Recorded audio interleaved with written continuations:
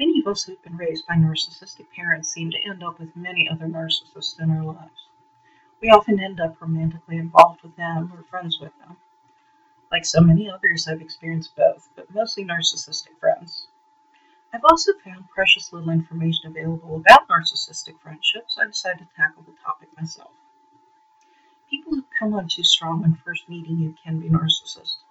That new friend who just met you yet wants to spend all their time with you, or claims you're their best friend, may be a narcissist. In all fairness, some folks who act this way are simply very insecure. But even so, you should be aware that this is a possible sign of narcissism. Friends who talk down to you are often narcissists. Narcissists seem to think they're so superior to their victims, and they certainly don't mind showing that. They act smug and talk to victims as if they're much less intelligent than the narcissist. Your friend who can't be bothered with your problems is also probably a narcissist. Remember, narcissists all lack empathy. If you tell your friend you have a problem, they're bored, they act as if they can't be bothered, trivialize your problem, or change the subject, these are all big red flags for lack of empathy.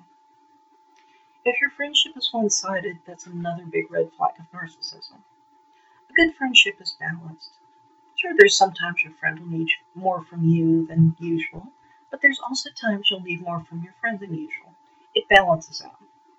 When the bulk of your friendship, though, is your friend taking from you while giving nothing in return, chances are your friend's a narcissist. Narcissists expect their friends to be available to them 24/7 and believe there are no excuses for not being available. Narcissistic friends have no problem calling at 1 o'clock in the morning, even if they know you have to be at work at 5. If you don't take their call, they're going to say you're a terrible friend and accuse you of not caring and more. They need a ride somewhere, that's what you're for, to provide that ride. In fact, if they need anything, you're supposed to meet that need. If your friend talks nonstop about himself or herself, while never or almost never asking about you, that's another sign of narcissism. Narcissists almost never stop talking about themselves. Overt narcissists probably brag about their fantastic accomplishments or talents. Covert ones may be a lot more subtle, discussing the fantastic things they think they did for other people. They also may discuss their problems or interests nonstop.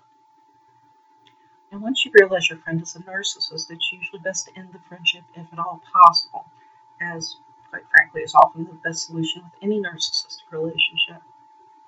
I believe the gray rock method is a really good way to end a relationship with a narcissistic friend. In other words, you become boring to your friend. Take their calls, spend time with them, and do things for them less and less. When they get mad at you about this, pretend it doesn't bother you in the slightest. Show them no reaction, no emotion. If they demand to know why you weren't available, give no excuses. Just say you're busy and change the subject. When they want to talk about themselves, act disinterested. The more boring a narcissist finds a person, the less time they want to spend with that person. Often they get bored enough to discard a victim like this. Having a narcissistic friend isn't easy, but you can protect yourself and handle the situation just fine. Remember the kind of person you're dealing with.